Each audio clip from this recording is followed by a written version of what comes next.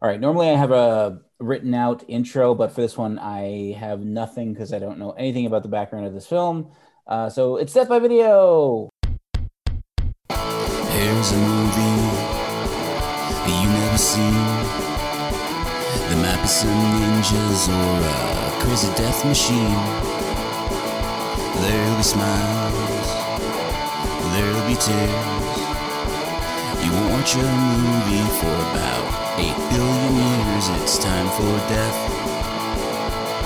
by Video. Time for Death by Video. And now the show will begin. Hey! Hey, I'm Phil. I'm Kit. I'm always Graham saying welcome back to another episode of Merry Movie Mayhem. And tonight we are looking at the movie Night of 1,000 Cats, aka Blood Feast, but not that Blood Feast, the Good Blood Feast from 1963 by Herschel Gordon Lewis, aka La Noche des las Mil Gatos. So I assume that's like Night of a Million Cats or something. It's like 67 cats. Yeah. I'm not good at counting numbers of cats. There's too many cats, but it's like maybe 100. Yeah, it's not 1,000. Certainly not 1,000. No. And it also it's more than one night too. So yeah, that's the other thing I was getting at. It's more than one night. It was so like frustrating. Timeline goes all over the place. It was a very strange film, very padded out. It's only 63 minutes long. It is streaming on Tubi. I kind of highly recommend people watch it just because it's this weird hypnotic nonsense that goes on for 63 minutes and feels very padded out, as Phil was saying before we started recording, that it's a very padded 63 minutes. So before we get into our movie, guys, what have we all been watching since we last recorded? Phil? Oh, wow. I've been watching a lot of stuff. I've been watching a lot less than I normally do, but what have you seen that's good, Phil? Okay.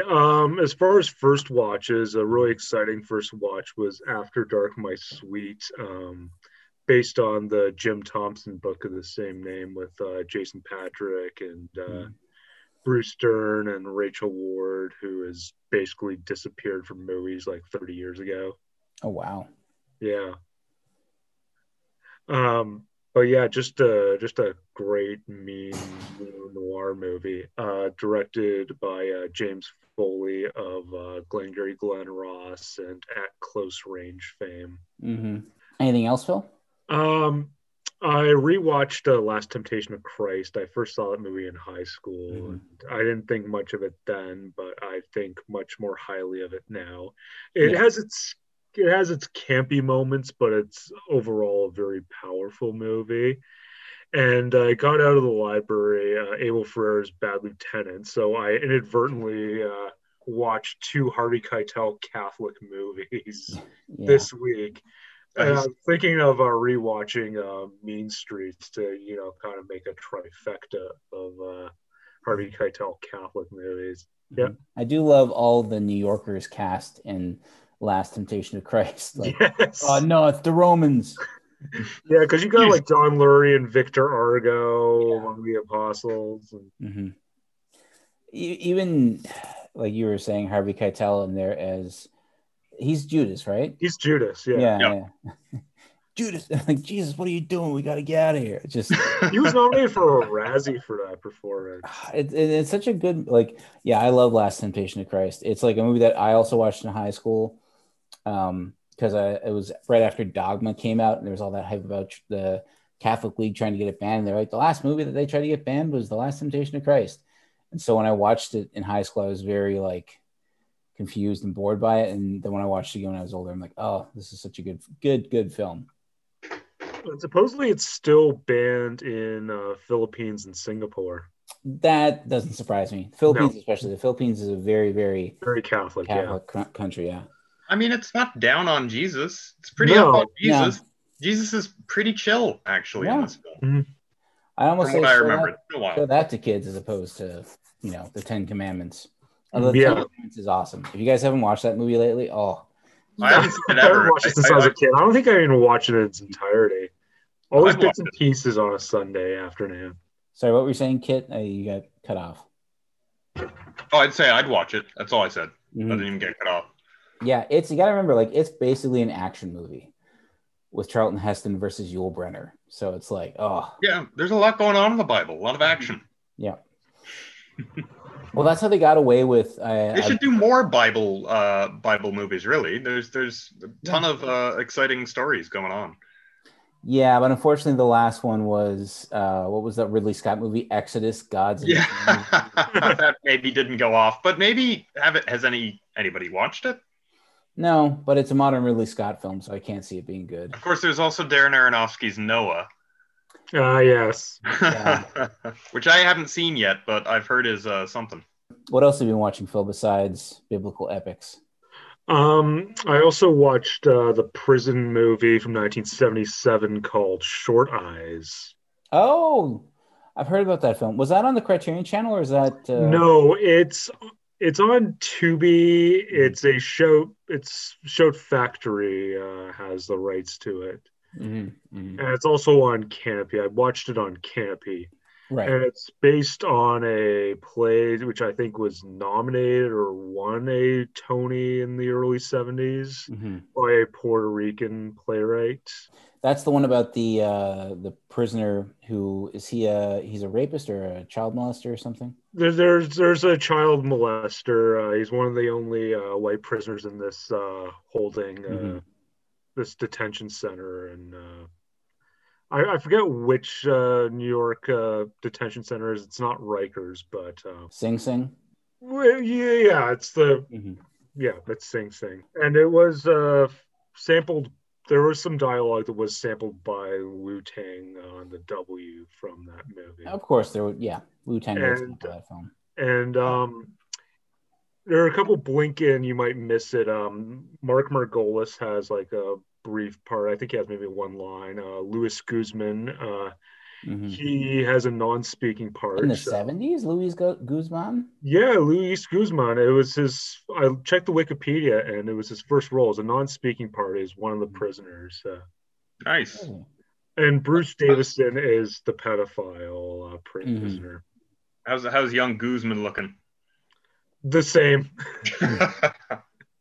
Nice. Cool. Kid, have you watched anything interesting since we last recorded? I haven't watched too much. I've gotten in a few movies.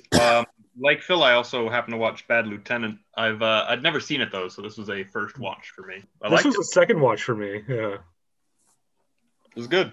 Yeah, I saw Bad Lieutenant a while ago, back when Herzog's Bad Lieutenant came out. Yeah. I'd be interested in watching that one again too, because obviously there are some similarities there, but I mean it diverges in interesting ways. Yeah, I can't remember. Did I talk about Swingers the last time that we recorded? No. Yeah, so I watched Swingers for the first time, the 1996 Jon Favreau written film starring Jon Favreau. I liked it. It was a weird look at that brief period in the 90s when swing music came back hard. Yes. And like I could tell it was trying to invent its own like dialogue where people came out of it like speaking like people in it, like they did in Pulp Fiction or Reservoir Dogs, but it just did not. Like no one could say the word baby or daddy that too many times. What else? I watched Weekend at Bernie's. Nice. First time since I was a kid. That movie, it's not as great as I remember it at all. I mean, it's a great Catherine Mary Stewart performance. I'm always glad to see her and stuff. But Terry Kaiser not holding up. I mean, he was being held up in the movie. I think he was. Yeah. Andrew McCarthy. You didn't feel compelled to watch Weekend at Bernie's 2? I kind of want to see that one because I watched that one more when I was a kid. I've never seen it. Oh, I saw that in the theater. Yeah, that's I was a Weekend at Bernie's head. Yeah. They used voodoo to resurrect Bernie. Oh yeah. Yeah, to get to his gold or something that's hidden. Yeah. That was a big trope in 90s sequels, like City Slickers 2, The Legend of Curly's Gold. Yeah, exactly. I also watched the David Mamet film House of Games, which was really good. I'd never seen it before. Mamet, his personal politics aside, I think he's probably one of the best writer-directors out there, or was when he was operating. And then Creed 2, not as good as the first Creed, but interesting. Dolph Lundgren got a paycheck. Have you guys seen anything else besides Night of a Thousand Cats that we haven't discussed so far? I rewatched One False Move. That's on the Criterion Channel, Nice. which is fantastic. A lot better than I remember it being. That was another heavy hitter from '92. Rewatches Bad Lieutenant and One False Move. Great ensemble. Billy Bob Thornton has probably the most disgusting hairstyle I've seen anybody on screen. Mm. Wow, how disgusting could it be? I mean, what's he got going on? You should watch. Yeah, it's like the receding hairline, unwashed hair, the ponytail. Oh Lord. Oh yeah. Yeah. And he's a real scumbag character. There's a big correlation between how scummy his hairstyle is and how much of a scumbag his character is. Sometimes that proves true. Yeah. In real life. And he co-wrote the screenplay for that as well. Yeah, well, that film was originally supposed to be a direct-to-video release. Oh, really? Yeah, but it was basically everybody. It was the script that Billy Bob Thornton co-wrote that convinced people to take it seriously because they pitched it as being like a, direct-to-video action movie, like a lot of direct-to-video action films that were coming out in the late 80s and early 90s. And they were just like, no, we're going to go full neo-noir with it. We're going to just totally play it serious. We're going to get a good cast. They got Bill Paxton. And then a lot of other people who were just kind of coming around. Was Buscemi in that movie? No. I thought he was, but he wasn't. But yeah, Billy Bob Thornton, it was what kind of put him on the map as well. But yeah, it's crazy to think that could have been a direct. Was that Live Entertainment or was that Artisan? No, it was IRS releasing the record label. Yeah, the record label. Yeah. They were trying to get into the home video market, and then they fell backwards into a pretty good film. And I think Sony distributed it, maybe. Maybe Sony Pictures Classics, I'm thinking. Yeah, one of those. They were the distributors of it. Yeah. Kid, have you seen One False Move? I have not. No. I highly recommend it. It's really, really good. So with that being said, should we move on to Night of a Thousand Cats? Yes, sure. I did. Oh, you had something else, Kit? Sorry. What would? Yeah, I had a couple. Well, not that big of a deal. Okay. I watched Raw Deal. Nice. With Schwarzenegger there. Mm-hmm. Playing the Chicago mob. As an average small town American sheriff. Seamlessly infiltrating the Chicago mob. Instantly. Mm-hmm. Just perfect. Smooth operator in this one. It's just fun. I hadn't really seen it. I think maybe I saw it at a sleepover as a kid. It has those kind of vibes. But yeah, it was fun, I thought. And I also watched for the first time in a long ass time Teenage Mutant Ninja Turtles.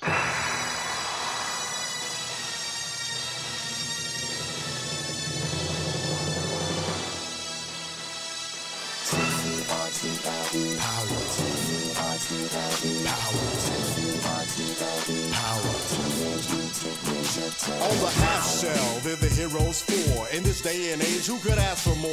The crime wave is high, with muggings mysterious. All police and detectives are furious, because they can't find the source of this lethally. Yes, that movie holds up. Really does. Mm-hmm. And honestly, the costumes, as limited as they are, especially the Splinter one, so much more endearing and better than the, I guess, more photorealistic CGI turtles that you could get nowadays. They weren't photorealistic in the new movies. They were just CGI. Right. It just seems fake. Whereas these turtles, even though you can tell that the costumes are costumes, pretty much. They still look great. They still look great, and it's just better. And they perform their little moves in those costumes. I mean, they had to be pretty good, I imagine. No, yeah, the first Ninja Turtles movie is awesome. I saw it on the big screen a couple years ago at the Review Cinema in Toronto. Awesome. And, it was so good. 35mm print, looked gorgeous. I showed it to other people, and they do want to watch The Secret of the Ooze, the sequel, which I know is not as good. I enjoyed it as a kid, but... I enjoyed it as a kid as well. It's going to be bad. The only thing that holds up about Secret of the Ooze is Ninja Rap by Vanilla Ice. Ninja Rap is invented. Yeah. You can't sleep on the Jim Henson Creature Workshop. Their work on not Bebop and Rocksteady. Toka and Razor. Yeah, Toka and Razor. Yeah.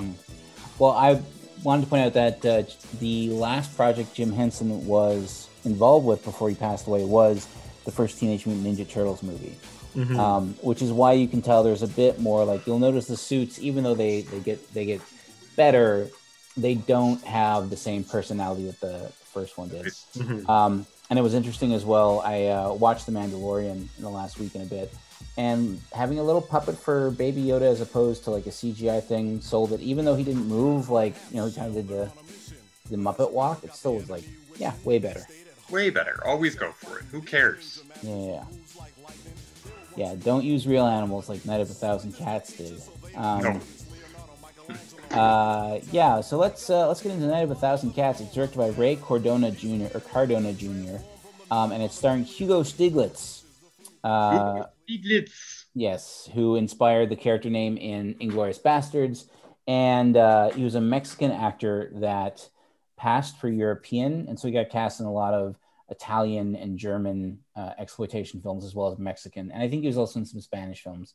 But what we know him best from is Umberto Lenzi's 1980 film Nightmare City, which we watched at one of my movie nights, which we should do on the podcast because it's a really interesting, crazy horror film. I think I missed that one. Yeah, so did I. Oh, really? So it's Umberto Lenzi, the director of Cannibal Ferox. He did a zombie film when they were all the rage, but he was like, no, we'll make them run, and we'll make them drive cars and use machine guns and be problem solving. Yeah. So and fly planes. I forgot they fly planes in it, but we'll get all into that. So the film opens up. Does Hugo fly a helicopter in that one? Does he? No, he doesn't. I was thinking he might have, but no, he doesn't.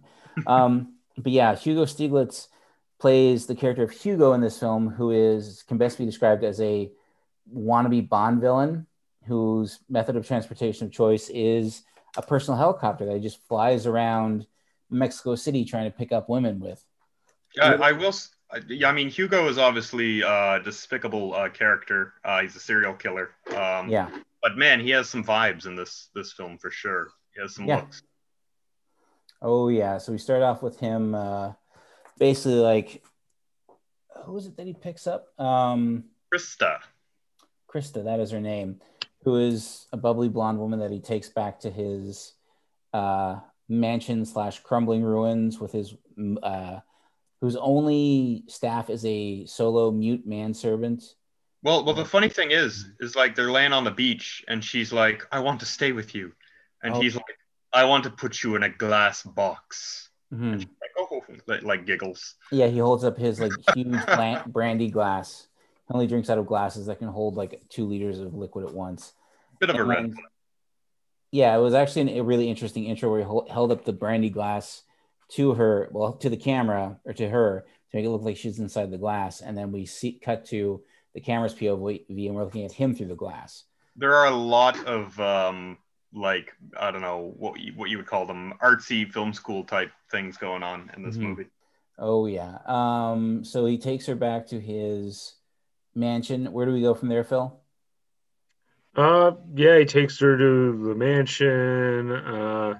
He's showing off his taxidermy collection and heads in cases. Well, they're having like dinner, right? Yeah. And this is where the first, I don't know, cat appears in the entire film, and it's a little worrisome. Oh, when he chucks the cat over the wall? Yeah, when he yeets it over the wall. This cat looks dead. I think it's a recently dead cat they used for this shot. Not the last incident of cats being flung around. And where do we go? So he explains that he comes from a long line of collectors, like his ancestors collected stamps and coins, and he collects as well. He's donated all of his stamps and coins to like museums, and now he's starting his own collection. I gotta say, his like abode, his home, felt like it was something out of a Paul Naschy movie, which is where it's like this like classical European style estate that's just crumbling and no one's there to take care of it. So we get to his cage of cats, which definitely looks like there's less than 1,000. So what happens with this woman? I know that she sees his manservant. What's the manservant's name? I thought it was Doggo, but that can't be right. He looks like an off-brand Uncle Fester. Yeah, we'll say Doggo. Doggo works. And then what happens from there, Kit? He, as you say, he's like, I collect something. My ancestors collected stuff, but their collection sucked. I've got a real good collection. And it's a collection of heads in glass boxes. That's what he has. Yeah. And she sees it and she starts to scream, and he's like, don't worry, those are only fakes. But she's still worried. And this is the funny, did I write this down? She's like, let's get out of here, Hugo. It's horrible. And then he just smooches her, and she's like, all right, let's make out here. And then he chokes her to death. Yeah. Oh, right. That's how I forgot, because I watched this movie a couple days ago. You guys only watched it today.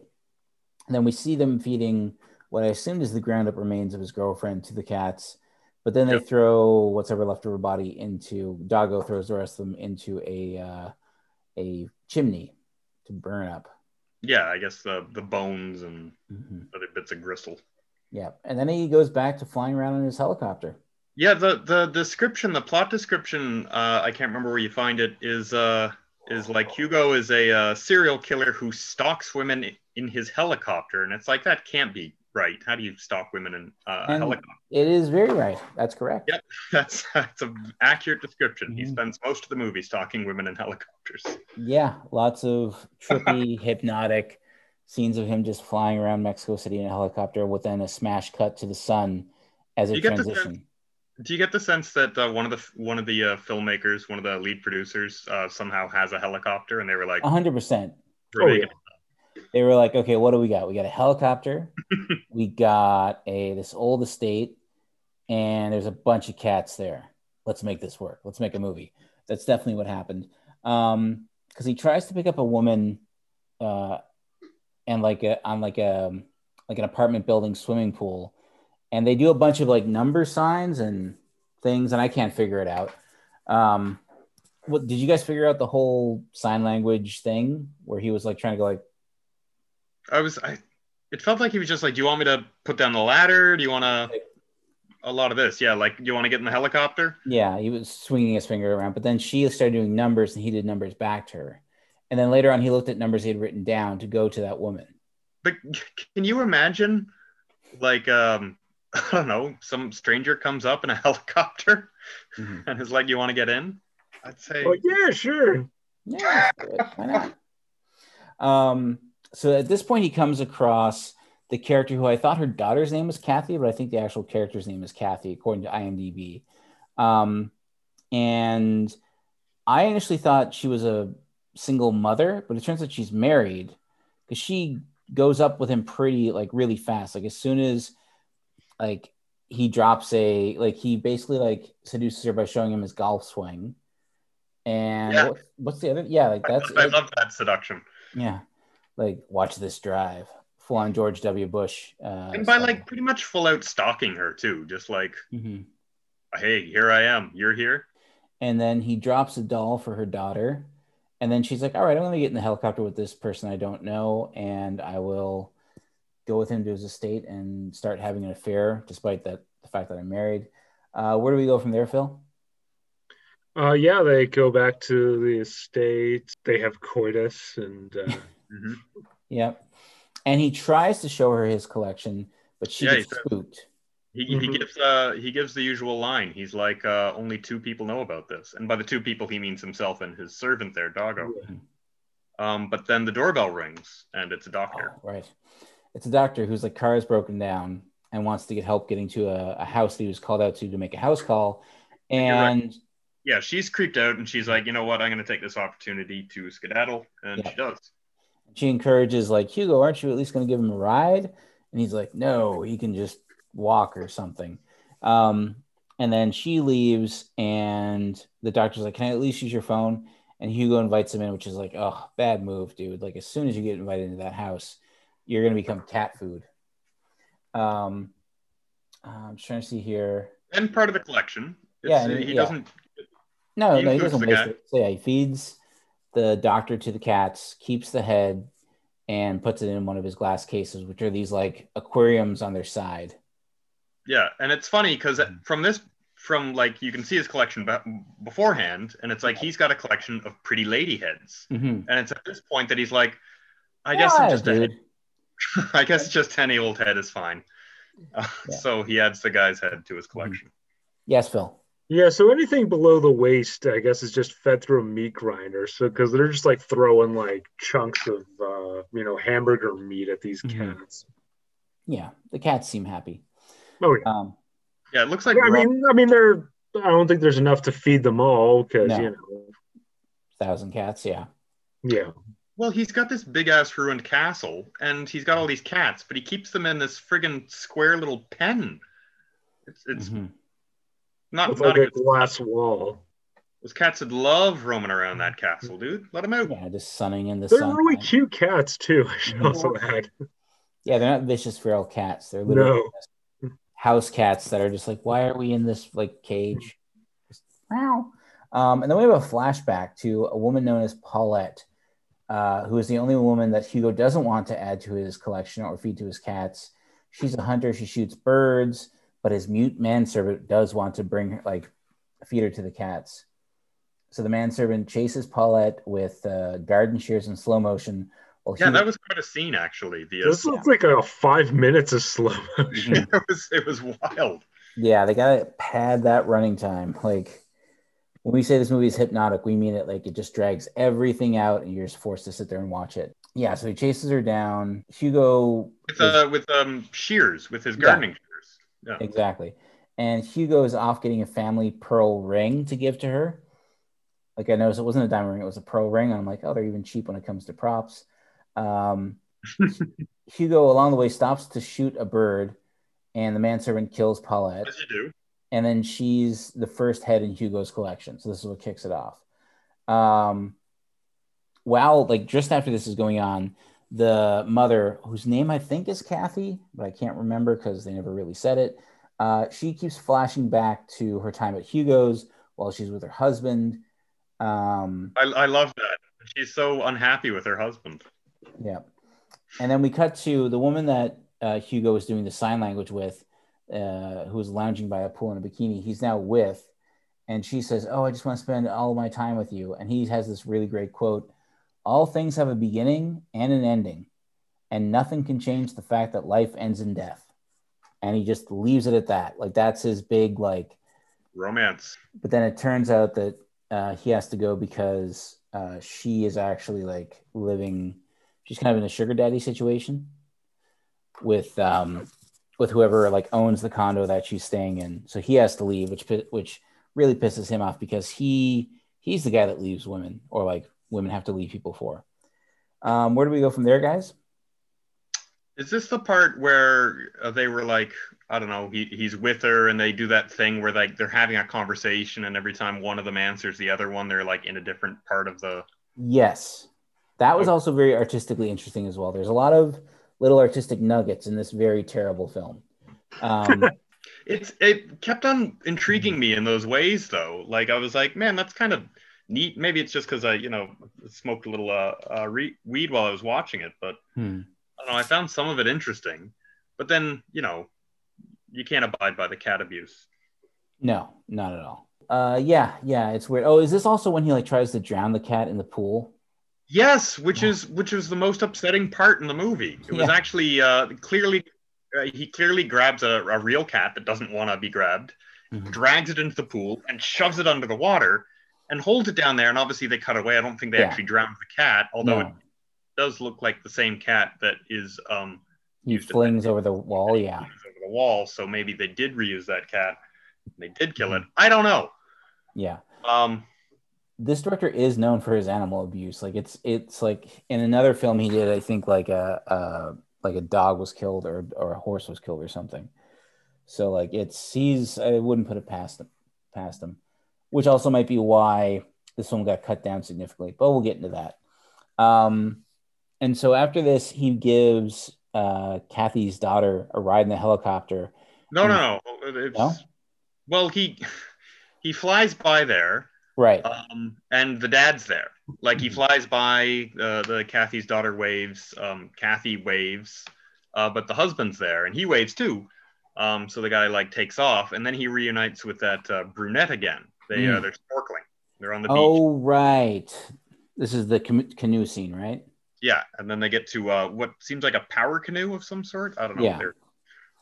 It's a canoe with a motor. Mm-hmm. And yeah, they're just with each other and together. And he's like, maybe we should head back. And he's like, there's no need to. I've made a decision. You're not. I don't know. He basically threatens her. He has a harpoon. She jumps out of the canoe and is able to walk. It's not even deep water, and she runs away. Yeah.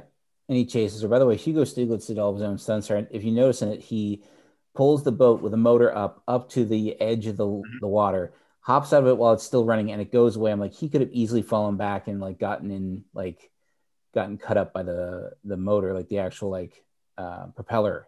Yeah, he noticeably stumbles out of that boat too. One take, I'm guessing, was all they got. Anyway, go ahead. No, I was going to say, I think the only instance of anything behind the scenes production wise for this movie is that the budget was like $1,500, which just can't be possible because they would have shot that much in film stock at least. So this is a very low budget film. I'm guessing we're seeing first takes for every single thing in the movie. So, which would explain a lot. And then how does he get the woman that he chases? He kind of is just able to track her down eventually back into the water, and then she struggles, and then he forces her head down, just like the cat. Oh, right. Yeah. Foreshadowing with the cat. Foreshadowing. That's why that cat abuse had to happen. Yeah, and now after that, he goes to to give the little girl a helicopter ride. Yes, then he goes back, and the little girl's there, and the husband and wife are gone. So he gives her a helicopter ride, and you're supposed to think, oh no, he's going to kill the little girl. Mm-hmm. But he doesn't. We see a cut to the 1,000 cats, and we're like, oh no, the little girl's been killed. Oh, no. We forgot to, we've got one little detail. Oh, is it Doggo? Yes, Doggo. Mm-hmm. We saw them earlier, actually, just perched up somewhere playing chess, and he easily beats Doggo. Yeah, they play chess, but then this time Doggo beats him. And that's when he decides, okay, Doggo's getting too smart, got to off him. And you got another one of those he's like, you're getting good at this, or you're learning. And we got one of those clever film things where when he kind of turns over his own king in defeat, he also, a smash cut to him pushing Doggo off the ledge onto the cats, probably hurting a few cats. And I guess they take care of him. Yeah. Although he does retrieve the head later on, because we do see Doggo's head in a glass case. Mm-hmm. Doggo versus Catos. Yeah. And that's the end of Doggo. And at this point now, he does finally bring Kathy back. He convinces her to come back, right? After she's seen that. After he flies her daughter back. And it's the funniest thing. It's like, oh, you kidnapped my daughter while I was away. Mm-hmm. How sweet. Yeah. And then I don't know, this movie is weird because it's trying to describe the plot is almost impossible because there's so many helicopter scenes. And then even the scene now with Kathy back at the mansion, it's basically she kind of realizes what's going on not fairly soon. Phil, where do we go from here? Aren't we back at the chamber of heads and boxes? Well, they're in bed and they're drinking out of this giant wine glass. I guess it's a wine glass for two people or something. Is that a thing? But they each have one. Well, no, they're just sharing one. They've just got this one giant wine glass, and they're just she pours half a bottle in there. They take turns sipping out of the big wine glass, having a chill old time. And he's like, "I want to show you something that only one other person knows." Oh, I want to show you something that only one person knows about. And she's like, I thought you said two people. It's like, it used to be two people. And then she sees the heads and she fights back against the guy. And they basically, she frees the cats because she throws a spear at him, right? And the spear misses and it impales the fence that the cats are being held back by. And then the 1,000 cats escape and they overwhelm. They jump right on him. And good on them. Yeah, everyone. After years of abuse from Hugo, they finally get their revenge. Yeah. They chew right into him. But then then it tries to become like birds all of a sudden, where the danger is the cats, and she has to continue running away, and like it keeps on. Right. So many cats are being thrown here. It just cuts to like cats running down a hallway, and then back to her running away somewhere else, and then cats running down a hallway, and then back to her running away. It doesn't quite work. Yeah. They even have the cliche of her in the car trying to the engine won't start, and the cats are getting closer and closer and closer, and they turn the ignition again, and then eventually she finally turns it on and drives away, and that's the end. There's a sunset, I think, and that's it. Yeah. One of like 18 sunsets in this movie. Wasn't it a sunrise because it was like day for night that they were doing? Oh, right. Yeah, you're right. And sorry, kid, I kept cutting you off. What were you saying? It wasn't that good, but I was just saying the cats probably just wanted to hop in her lap and get some scritches. Yeah, probably. Okay, we're gonna take a quick pause right now because our meeting time is running out. So I'm just gonna close this down, start another one, and then we'll do some trivia and our final thoughts. All right, so we're back from our quick break, and now to discuss some behind-the-scenes facts. So, like I was saying earlier, there's pretty much no information on what was going on behind the scenes when it was filmed or where it came from. The only thing I could find is that it was originally 93 minutes long in its original Mexican release. It was then cut down to 73 minutes for its American release, which then had a further 10 minutes taken out for the release that we watched, and it's best known for is the 63-minute version. I'm assuming this was done so that it could become the back half of a double feature, but I wasn't able to find any posters for it being a double feature release. But I mean, it only makes sense. It's 63 minutes long. This film was the first appearance of noted B-movie actor Hugo Stiglitz on the podcast, who we were discussing earlier. Stiglitz is a Mexican actor who has over 250 credits on IMDb, which means he probably has well over 300 acting credits due to the sketchiness of film credits in Europe and Mexico and Italy, especially in the 1960s and 70s. I'm not even going to attempt to go through them all because he's made so many movies, but he worked frequently with Night of a Thousand Cats director Rene Cardona Jr. He reteamed with Cardona Jr. on the films Bong Bong Al Hoyo, Vanessa, Un Pirate de Dove Anos, and a lot of other films, like seriously a lot of films, because all the films I just mentioned all came out in the year 1972, and that also includes Night of a Thousand Cats. And they did other films outside of working together in 1972 as well. So like we were saying, he's probably best known for being the lead actor in Umberto Lenzi's Nightmare City, which I am a huge fan of. Nightmare City is also known as City of the Walking Dead, aka Invasion of the Atomic Zombies. And it will be a future Death by Video episode because we got to do that film. It's great. And I think it's on Tubi, so we might do it soon. He's literally done so many movies that I've never heard of, and I can't even put together a comprehensive list of his best films outside of the work he did with Cardona Jr. And he's never stopped working. He's actually still working now, and he's been acting for so long that he's even now appearing in films directed by Rene Cardona III. Nice. So we're into a third generation of Cardonas. So like I was saying, the film was co-written and directed by the late Rene Cardona Jr. He is the son of actor, writer, director, and producer Rene Cardona, and he is the father of actor, writer, producer, director Rene Cardona III. So he was born in Mexico City in 1939 and passed away in Mexico City in 2003 at the age of 63. He has exactly 100 IMDb directing credits, and his filmography is all over the place. He made exploitation films, he made horror films, he made comedies, he made family films, he made adventure films, he made spy spoofs, and he made science fiction films, and he also made dramas and sword and sandal epics. Like, he did everything. He spent most of his career making Mexican, Spanish, Italian co-productions that were released theatrically mostly in Mexico, Spain, Italy, and Germany, but very rarely in the United States. He's best known for his run of 1970s films, including Tintorera, which is a post-Jaws shark film, also starring Hugo Stiglitz and Susan George. And that's another film that got him in trouble for animal cruelty because a shark was killed on screen in Tintorera. He also did the film Gorilla's King, which was a film made to cash in on the 1976 remake of King Kong, also starring Hugo Stiglitz. He did the film The Bermuda Triangle in 1977, starring John Huston and Hugo Stiglitz. John Huston, wow. Yeah. he got a lot of actors while they were slumming. He did the film Cyclone, starring Arthur Kennedy, Carol Baker, Hugo Stiglitz, and Olga Karlatos, who we should remember from Lucio Fulci's Zombie. She, of course, plays the wife of the doctor who gets the splinter in the eye. And he also did a couple sleazy true events movies. So he did the film Survive, which was based on the story of the rugby team that crashed in the Andes and had to resort to cannibalism. He did this film in 1976. It's not Alive. Alive, yeah.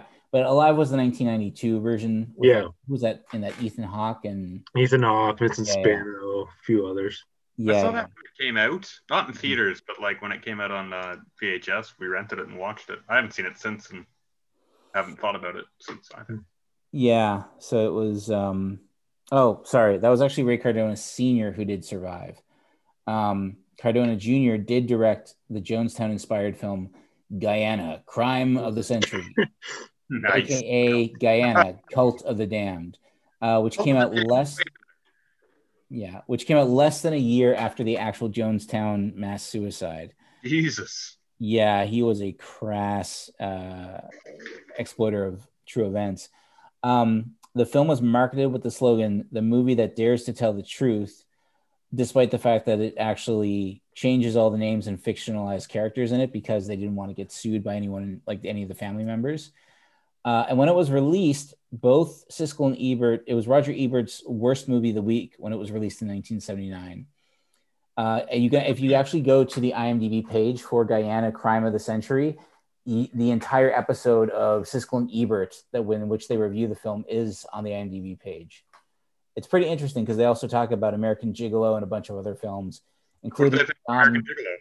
Huh? What did they think of American Gigolo? I know Ebert liked it. Yeah, it was a 2 thumbs up, but they gave 2 thumbs down to the Dom DeLuise starring comedy Fatso, which I'd never heard of. I've watched a lot of those early episodes. They refer to them as Dogs of the Week. Yeah. Oh, they were reviewing hardcore porn at this time as well. This is back when this is pre-home video. So yeah. Well, their whole thing was they reviewed every movie that opened in Chicago that week, right? Mm-hmm. Yeah. It's weird. I was reading up on what movie was it? Some movie where it was like, it didn't get a very wide release, but it opened on 110 theaters in New York. And you're like, how was that possible? Back in the 70s, there were thousands of cinemas in New York. 80 of those were in Times Square. Yeah, exactly. And that's pretty much all the background I have on Night of a Thousand Cats. So we don't know what happened to those cats. I'm assuming they all lived a happy life and are snuggling right now on a farm up north. No animals were harmed in the making of this movie. I did not see that disclaimer. That disclaimer was not anywhere on this film. So I guess, Phil, what's your final thoughts on Night of a Thousand Cats? I had a really hard time staying awake for this, to be honest with you. Yeah. This is a rough go. I was expecting it to be a fun, ridiculous movie, and it's the complete opposite. If the premise had matched the title, we would have been okay. Oh, yeah. Mm-hmm. But it didn't. Anything else, Phil? No, I mentioned that the cats are pretty cute, but yeah. Kit, what is your final thoughts on Night of a Thousand Cats? I had more fun with it, I think. Maybe I was just in the right frame of mind, but I mean, it's just the weird attempts at like artistic direction and stuff, like also to pad it out, but like that slow motion scene is so weird. Just all the looks that Hugo is given, like on his motorcycle with his little scarf and stuff and his friggin' big glasses. Just all the constant helicopter flying, just nonstop. I don't know. It was funny enough, but I mean, it's hard to recommend a movie where there's some pretty clear signs of at least slight cat abuse. Yeah, for sure. Definitely. I can't go ahead and recommend it, but I mean, I'd say there's some moments in it where it's unintentionally shines. Yeah, that was the problem I had with it, where I'm just like, oh, this movie is just dragging, and it's only 60 minutes long, but the weird artistic endeavors with it, like the constant helicopter shots, like it's got a mood, like that one conversation where it's like we talked about it earlier, where they're going back and forth in different little spots and having this weird conversation. Also, Hugo's pipes on like not one but two scenes, he's smoking the strangest pipe, just this weird like old-fashioned, looks like a steampunk pipe in the first scene where he's like, I want to put you in a glass box. Yeah, you screenshotted that in the group chat.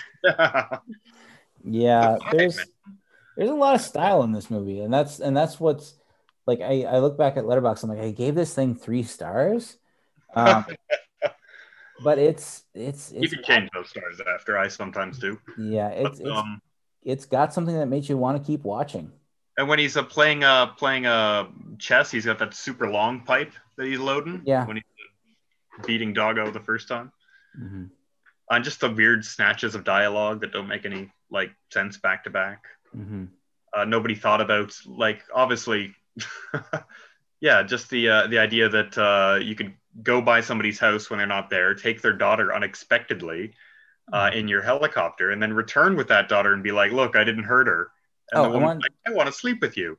I totally forgot the first time that Kathy goes with him in the helicopter to his mansion, she leaves by saying, I left my little girl at home alone. I got to go back to her. And I'm like, what? Like, Kathy's, she makes some bad choices. That's for sure. Yeah. Her poor husband seems like a nice enough guy.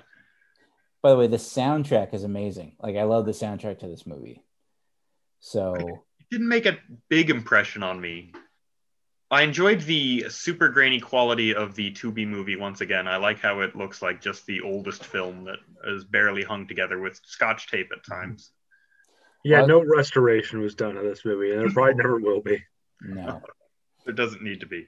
No, it's as good as it gets. I'm very worried about that one white cat. I would like to know more about it. But I'm sure the cat was eventually fine. Eventually? Yeah. Several surgeries later. Yeah. So, with all that being said, that was Night of 1,000 Cats, a solid meh from Death by Video. So for Death by Video, I've been Phil. I've been Kit. And I've been Graham saying thank you so much for watching or listening. Keep watching awesome movies. Stay safe. Good night.